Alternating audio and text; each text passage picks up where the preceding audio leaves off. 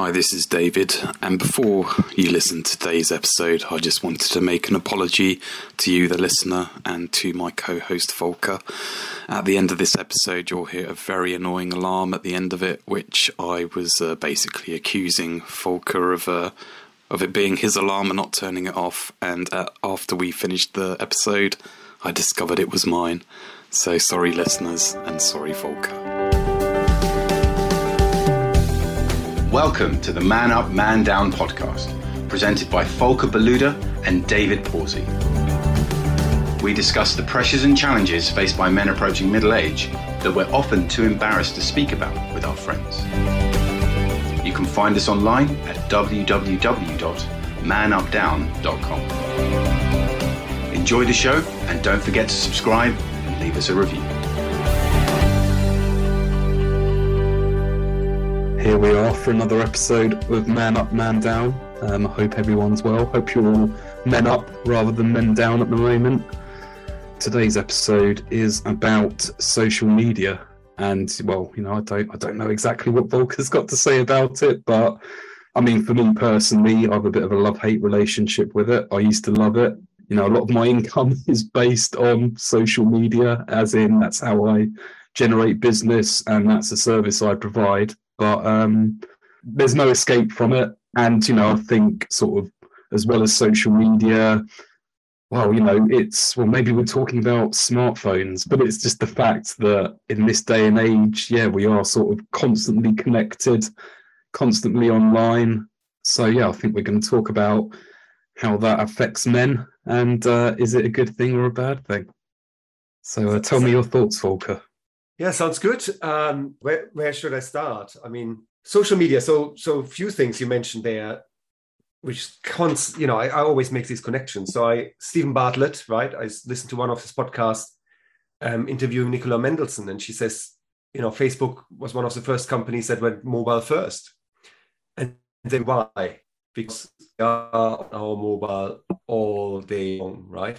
I work in the digital industry, and for many years we said, oh, this is the year of mobile. This is the year of mobile. The year of mobile never came because everything was just mobile. It was just what it was. And I remember joining Facebook.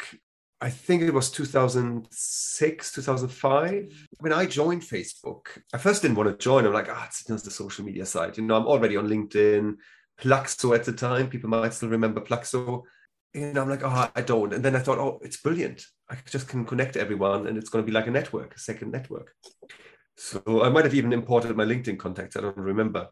And I remember someone saying it works. Like, if you use it and add your boss to it, I don't want my boss or our boss to see my updates. And I'm like, I see your point. I said, so how am I using it? So I didn't have a clue how to use it.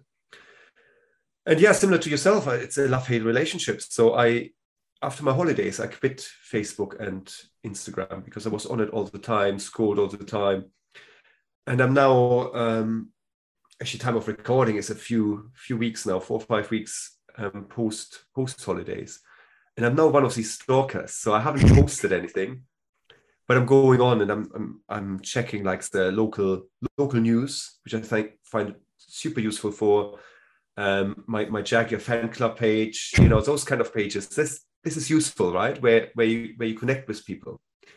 But I haven't posted anything. And Instagram, I think last night after a few drinks, I started scrolling a bit, but then put it aside because I'm getting bored of it, to be honest. And I don't care if someone was, you know, like in the feed the other week, you know, at a Formula One race or not.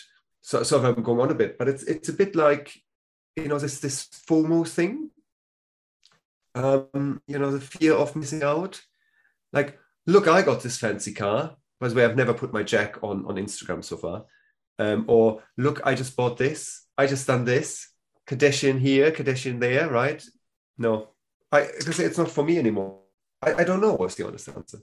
I mean, yeah, you've sort of mentioned quite a few things there. So I was working at Which, the consumer organisation, when it first came out. And I just remember, well, it did sort of feel like it spread like wildfire. You know, you'd sort of connect with my immediate friends, and then suddenly you're getting all these friend requests from Well, I mean, the great thing was that I wasn't really in touch with anyone from that I went to school with. I mean, I've sort of maintained friendships from sixth form college rather than school. So yeah, it sort of brought me back into touch with people that, that I'd sort of lost touch with. My cousin lives in Australia, so, things like people, well, yeah, your friends that live abroad, it means that you could sort of interact with them. But yeah, as I say, I was sort of a consumer association. Then I changed jobs to the FT. And I remember sort of being shown round the office, like being introduced to everyone. And literally every desk I went to, they'd be closing down Facebook. And, it was literally on everybody's screen.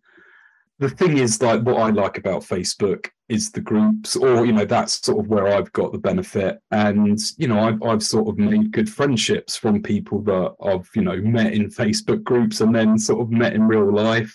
But yeah, as you say, there's sort of quite a bit of narcissism in there.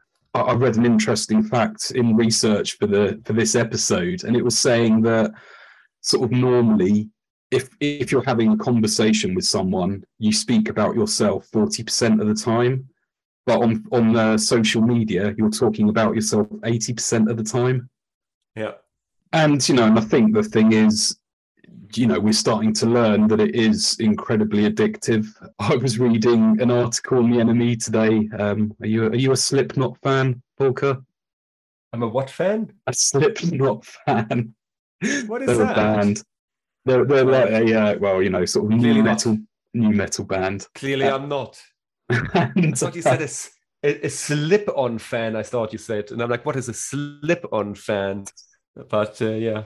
I mean, like their lead singer. I mean, there's by the sounds of this interview, they're all sort of had substance abuse issues over the years. But the front man's been sort of clean for 12 years. But he's recently been in therapy, and he's 48. He's been in therapy for his social media addiction. And apparently, 5 to 10% of people in the US, say they have a social media addiction. I mean, sort of one of the things that I find is, well, I guess this is more of a phone thing, is that I'll sort of scroll through my different messaging apps to check them because I have notifications off. Yeah. And then I'll sort of check one email, check another email, check WhatsApp, check Facebook Messenger. And then I'll automatically start doing it again. And I'll be like, oh, wait a minute, I've checked all this. And it is almost, like a nervous tick, but it is almost, well, it's that thing of, have I missed anything? Have I missed anything? No, absolutely. And the problem is there's always new content, right? And the algorithm makes sure there's always new content, right? So you never run out of content. If you look at TikTok during lockdown, when was it? April, May 2020, I was on TikTok and I'm like, this is great. Instead of watching TV, I just watched one reel after another and like click, click, click. And now they're on Facebook, click, and they're on Instagram, click. And what a waste of my time, quite frankly, right? It's utterly ridiculous. And I thought it was funny for a while, but as you say, it is addictive, right? It's very, very difficult to just turn it off. But yeah, to stay in touch with people on Facebook, fantastic, right? Fantastic tool. If they're integrated with the metaverse, you can just meet your friends in Australia, right? Via a headset in the future. I think it's great. Look at all the WhatsApp groups we have, right? Every school group has a WhatsApp. Every hobby group has a WhatsApp group. Everything has a WhatsApp group. Maybe not everyone knows, but Facebook owns both Instagram and WhatsApp. Where do you spend most of your time? And then there's a Messenger app, of course. I mean, I only use Messenger app with my mother-in-law because she doesn't know how to use anything else. I turn notifications off notoriously. Made me miss some things the other day, which was allegedly important. I'm like, then call me, right? But it's very difficult. I totally get what you're saying. You constantly check your emails, right? Because you think, oh, there's something new coming in. I don't want to miss out. So your brain goes in this loop, repetitive loop, right? Especially, we discussed that last time, right? About ADHD. So I can just only imagine how it is. Because I used to be like that with emails. And particularly when I turned off notifications, I'm like, oh, did I get a new email? Did I get a new email? I'm a bit like that with Slack, call it social media or not, but Slack, I don't have notifications. Then I check, and people go, oh, fuck, if you don't have notifications, I just messaged you and you're the first one who messaged me back. And I'm like, am I? Because I'm constantly checking it. If there's anything new I'm missing out. And it's not good for my brain, right? Because I'm not concentrating on anything else. But yeah, I mean, I think WhatsApp is almost the one that I have the most sort of issue with, because it's the one that seems to sort of straddle every aspect of your life, like as you say. So, you'll have like work WhatsApp groups, you'll have, WhatsApp groups with your friends, you'll have a WhatsApp group with a different set of friends, WhatsApp group for the football club.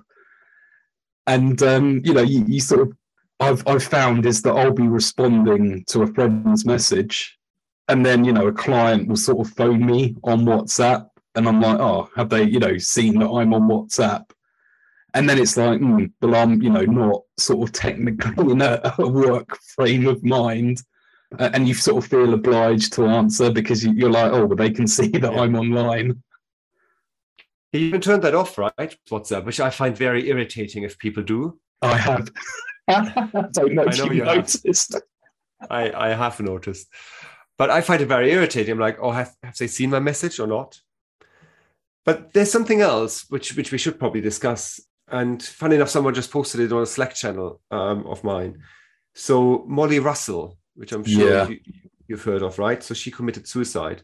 And I believe, I didn't follow it that closely in the press, but I believe her dad now got justice because, and someone quoted that just now saying, at one point, Pinterest, so another social media network I only use for looking up tattoo designs, an image sharing social media site, emailed Molly with posts promoting depressing content, including, in quotation mark, 18 depression pins you might like and new ideas for you in depression. I mean, what's the actual fuck? I get it. The algorithm is working brilliantly, right? Mm-hmm. But if someone is depressed or has depression tendencies, and you start bombarding that person with even more depressing content and actually encouraging that person, I mean, what's wrong with us, right? I mean, someone needs to take responsibility up there. If I say up there in these big companies like, Facebook and Google and whoever else, right?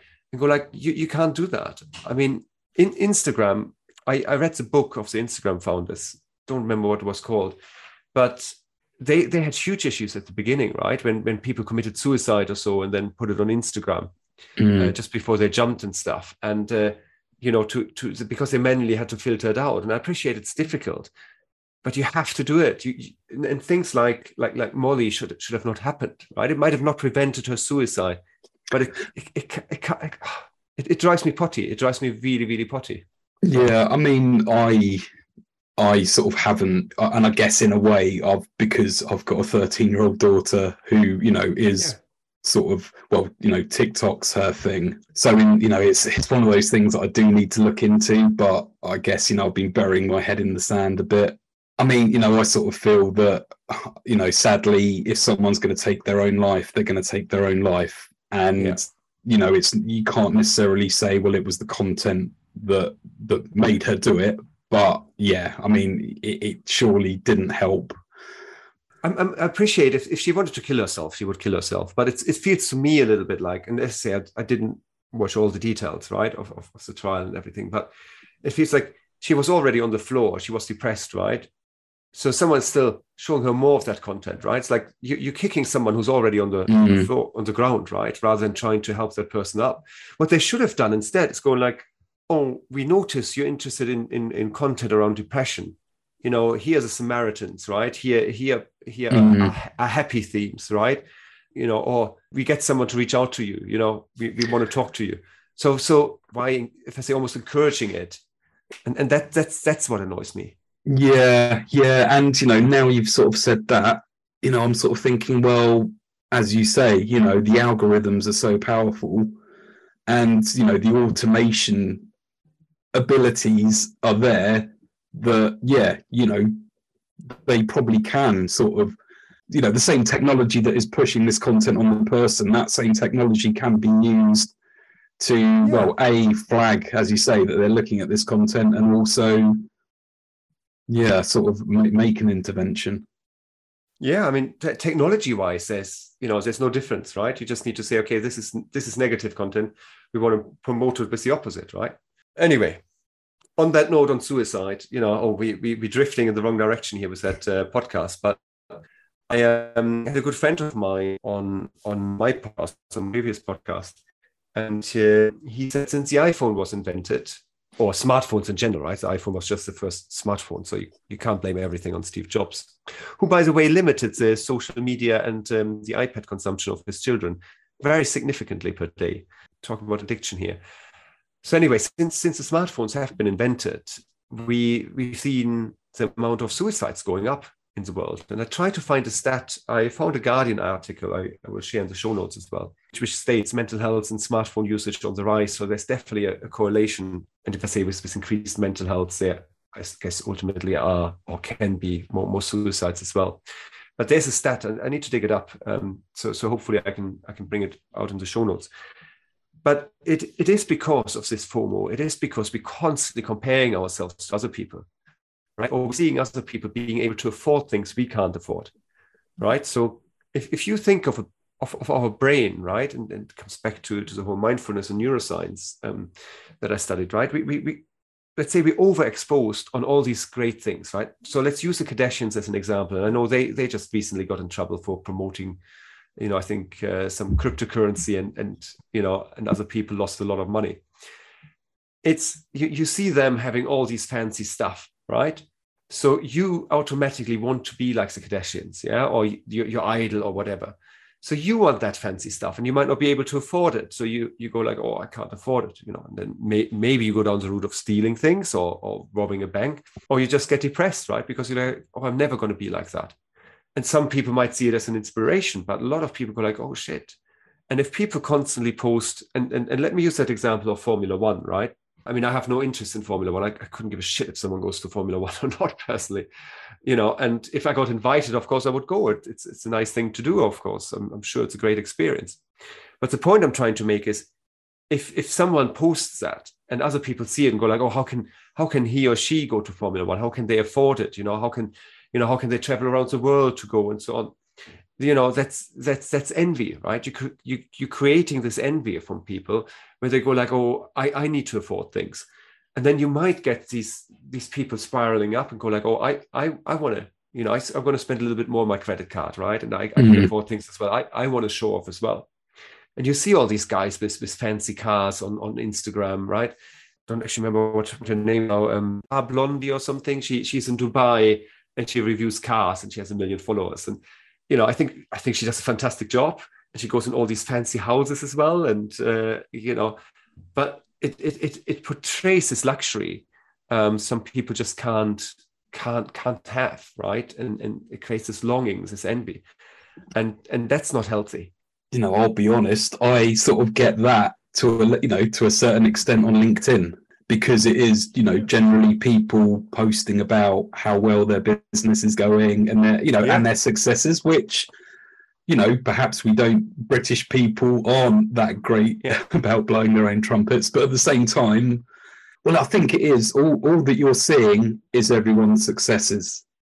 And, you don't see the effort that's got them there. But, you're only seeing the positive side of their lives that they post on social media. But you see everyone's, and, the thing is, there's probably, so, I'll sort of look at, my sort of news feed and I think, they've just landed a new contract and, they're working with that company. I'd like to be doing that. There's probably people that look at my feed and, think the same, because I'm not sort of posting about, this project has just fallen through and that's, pissed me off and, given me a financial headache and, that's put me in a bit of a downer for the next week. It is just all like, the positive side of life.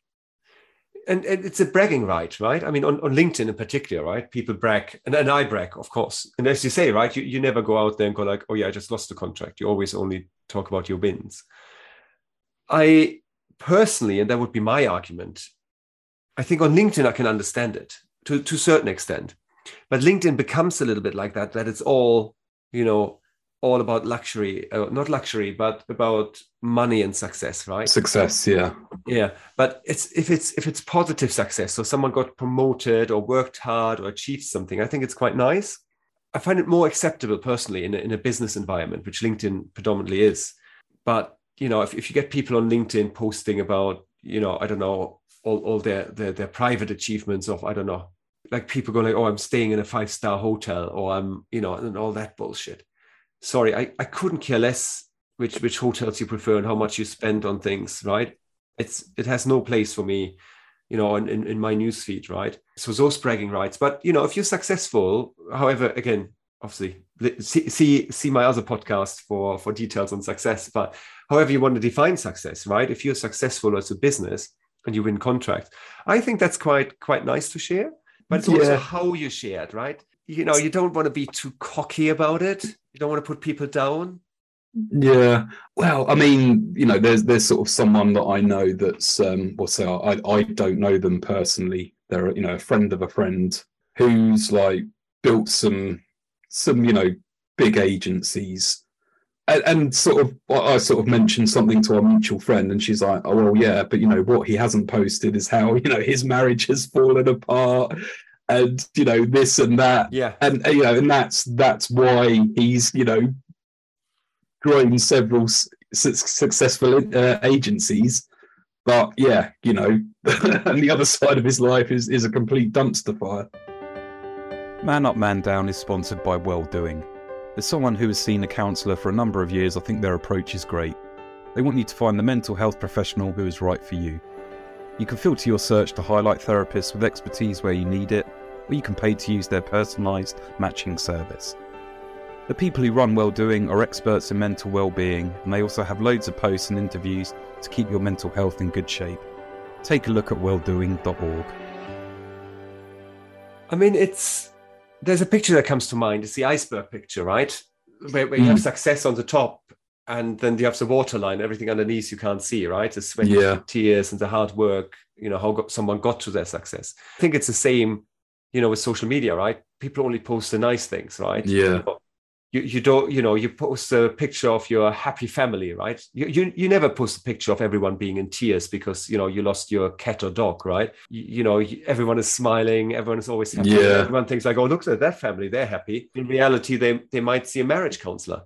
But yeah, because I mean, like, another thing about social media, and you know, I think LinkedIn. I mean, you know, I guess that is, you know, primarily the only social media channel that I use. I mean, I do go on Facebook now and then, but as I say, that's more to access the groups that I'm in rather than to, as you say, see what someone had for dinner last night. But yeah, you know, the whole sort of like authenticity, sort of, oh, you got to be authentic. And well, you know, there's like two sort of recent examples that, well, there was the crying CEO. Did you see that? Yeah, of course. Was he genuine? Well, I mean, for anyone that didn't see it, someone basically posted a picture of themselves crying and basically saying that, you know, he'd made some bad business decisions and had to let a member of staff go. And I mean, it wasn't necessarily his post that needled me, but it's then suddenly everyone's got a huge opinion on whether he was right to post it or not to post it, and whether he was sincere or was he insincere. And it's just like, oh, you know, what the fuck have we got to? You know, this is why aliens don't reveal themselves to us, because they see this and just think, what the fuck are these guys doing? And there was another one. It was, you know, this guy that had taken a photo of him giving money to a homeless person, and you know, it's just like, I think sort of one of the things for me was when the whole Ukraine war broke out, and I did sort of post a couple of things about it, but it was just after, or it happened during half term, so I'd sort of had a complete break from LinkedIn, and then sort of come back the next week, go on to LinkedIn, and then suddenly everyone's changed their profile to Ukrainian flag and stuff, and there's all these posts about, Zelensky, what a great example of a leader. And it's just like, wow, this isn't thought leadership. This is a man fighting for his survival and for the survival of his country. Yeah. It's got fuck all to do with being assertive in the boardroom. And, and the thing is, newsflash, the Ukrainian war is still going on, but I haven't seen any posts about people fundraising or anything like that on LinkedIn for quite a long time. And that's what gets me, is that, again, it's like, oh, well, and I've got clients that did do some great fundraising for the Ukraine, and, perhaps they will do some again. But I think that's sort of one of the things that knocks me, when it's like, oh, hey, look at what a good job we're doing. We've collected a bin bag of odd socks to give to Ukrainian refugees, and here's a picture of us dropping it off. It's like, you can do that without taking a photo and plastering it all over social media. Anyway, rant over. No, but I'm totally with you. I always say that, right? If I won the lottery, right, I wouldn't tell anyone. I don't need to tell people that. Well, you'd tell me, wouldn't you? Yeah, maybe. But there's certain things I don't like posting about. I used to write a blog for 10 years. 10 years, probably longer. And I put pictures of my family up, and I now took it down because I know, I think differently about it now. There's certain things I don't need to share. I don't need to share, private, personal moments. And that's just me, it's nice if other people want to share it. Anyway, we haven't talked about Elon Musk. They're going to rebrand it probably, Twitter, to, I don't know, Elon Mitter or something. Who knows? So there's Twitter as well as a social network, right? Which I was a really early adopter, and I got thousands of followers when I first started. Spent a lot of time on it, and I totally fell out of love with it. A lot of people still use it for news content.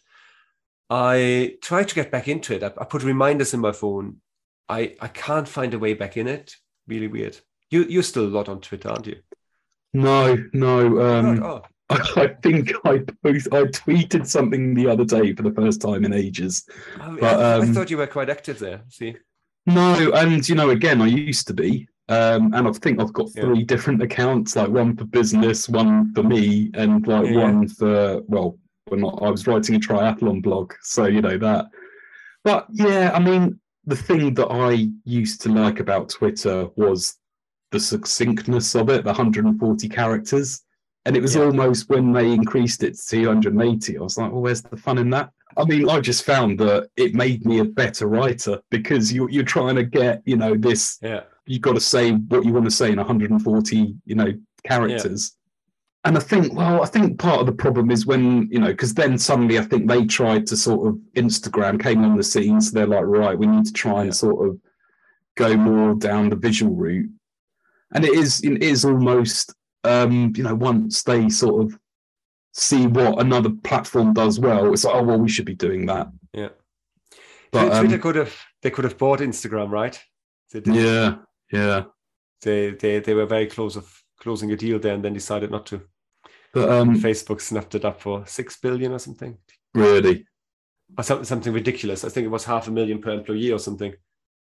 Not that they all got $500,000. What I'm saying is, it was ridiculous amount of money. I need to look it up how much it was. Yeah. But yeah, I've got a question for you. Were you on Clubhouse? So when Clubhouse first came up, I thought I'm an audio person. Audiophile. Like it. Yeah, I was about to say that, but then I thought this sounds wrong. Decided I didn't like it. I found it weird because I didn't know who was in the room, who was talking. I don't know. I still have it on my phone. I see it regularly updating because the app logo changes every time there's an update. I haven't used it. I haven't listened into it. No one's using it. Yeah, Twitter has something similar, don't they? Some audio. Yeah. But I don't know. Or they wanted to launch one. I don't know. But that's, and that's sort of almost the where I start to feel middle-aged is, it's just like I'm losing track of what, what social platform does what. That's a nice segue, actually. So in my preparation, so this time I did the research. So my parents, right? Think of my parents, bless them, they're almost 80. you know, they can't handle social media, right? They, you know, my dad looks at Instagram and sees that my wife posted a picture of Arnie, the dog. And then he sends me a WhatsApp going like, oh, Arnie not feeling well. Oh, Arnie looks cute.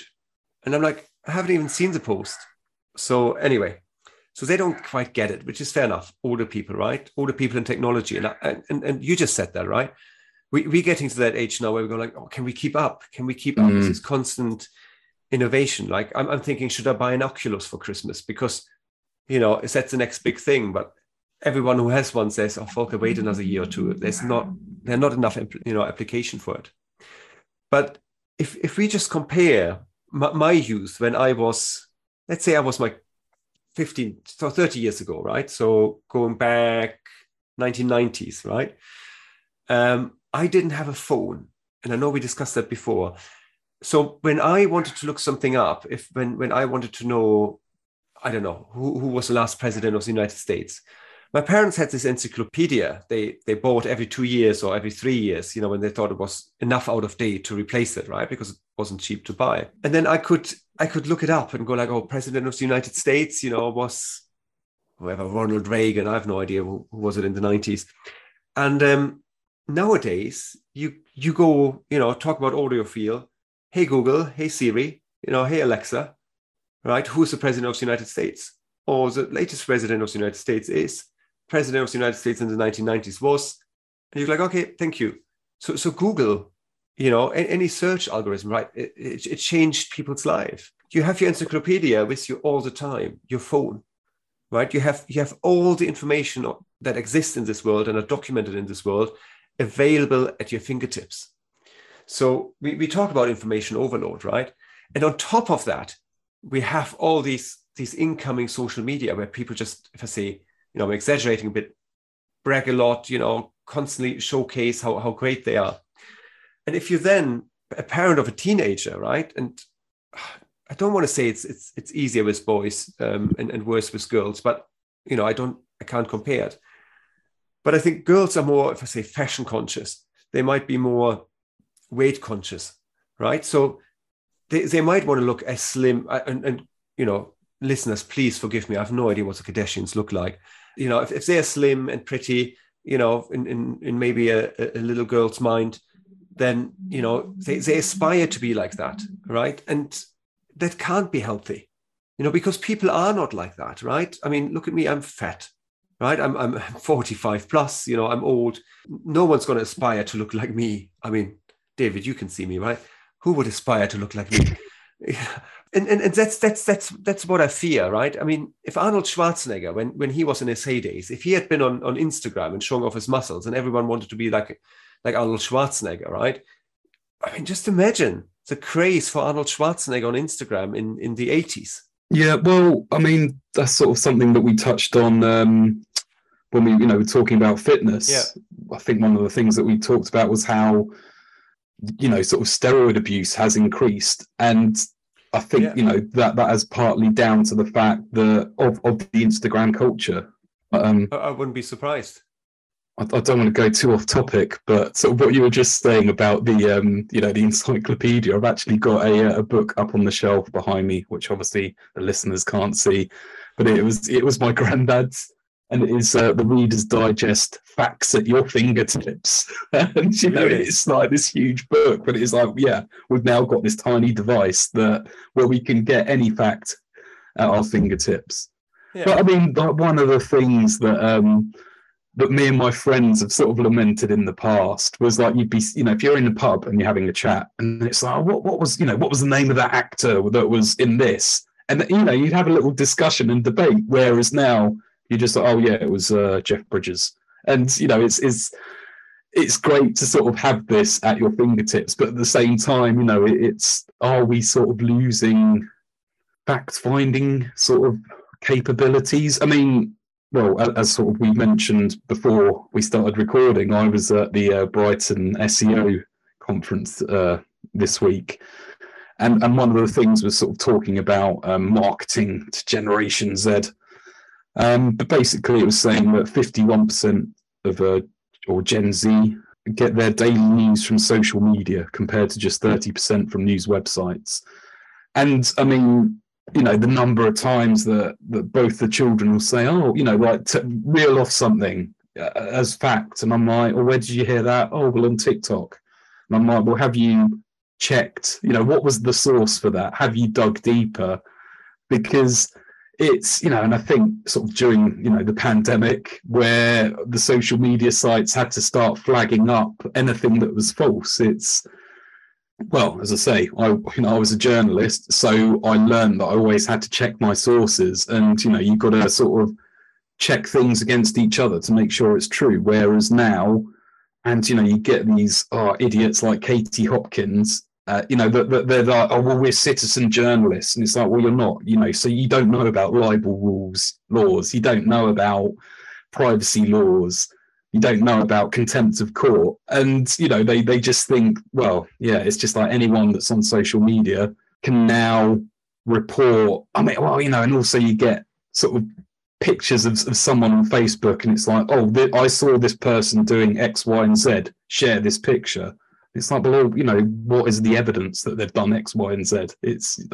Yeah, it's crazy, right? That you can post anything. So in terms of, I think it's real. What I mentioned earlier, and I think that would be another thing we could discuss. I don't know if you have other topics you want to discuss, but if we look at Oculus and obviously why is Facebook and the metaverse, right? Why is they investing so much money in it? I personally believe that in the next probably 5 years, instead of us having a Zoom call or Teams call or Google Hangout call or whatever, we're going to be having, if I say, virtual reality in the Matrix. Yeah, we're going to have headsets on. We can sit anywhere. We don't even have to be in front of a screen anymore. I mean, bandwidth might be a problem, but that's how we communicate. So we have real life meetings in potentially suits and, if I say suits, like some kind of like Ready Player One kind of suits, right? Mm. And headsets on. And I think that's why Facebook invests in that technology, because that would be a technology, that's the next step of connecting each other. And if Facebook as a principle connects people, right, then I totally get why they invest in it, and I think it will be fantastic. As I said earlier, I'm very tempted to be an early adopter, but I don't think it until Apple releases a headset, right? It's probably not a feasible thing to get. Is that the future? I don't know if that's the future or not. I mean, yeah, no, I think it is. And sort of obviously a lot of my references are pop culture, but sort of in Star Trek The Next Generation, they've got the holodeck. And I think, I think Nike have already got virtual stores. It is something that's already happening. And I think things like shopping will, like you say, it will almost be, we'll put on a headset, and, we will sort of almost be able to try things on without going to the shop. And it's like, oh, yeah, actually, that does look a bit tight. I'm going to need the extra large. that already exists as well, right? So that technology is already there. So augmented reality. So I bought a pair of sunglasses the other day. I said, I want these sunglasses, augmented reality. Looked into my camera and could see these sunglasses on my face. I'm like, brilliant, I'm going to buy them, right? They look good. Jenny thought differently, but that aside. But that exists, right? And but what you will have is, potentially touching and feeling things, right? I mean, the sex industry will love it. When you start having some bodysuits in, I don't know if you've ever seen, or as a listeners, I'm sure someone would have watched Download on Prime, or upload or download, one of the two. Where once you die, you can upload your avatar. Oh, right. Depending how much money you have, you can live really fancy or not so fancy. It's actually really funny. And there's a living person to interact with the avatar. She wears a suit, and they can have sex and everything else, which is a bit weird. But yeah, I mean, it's going to come.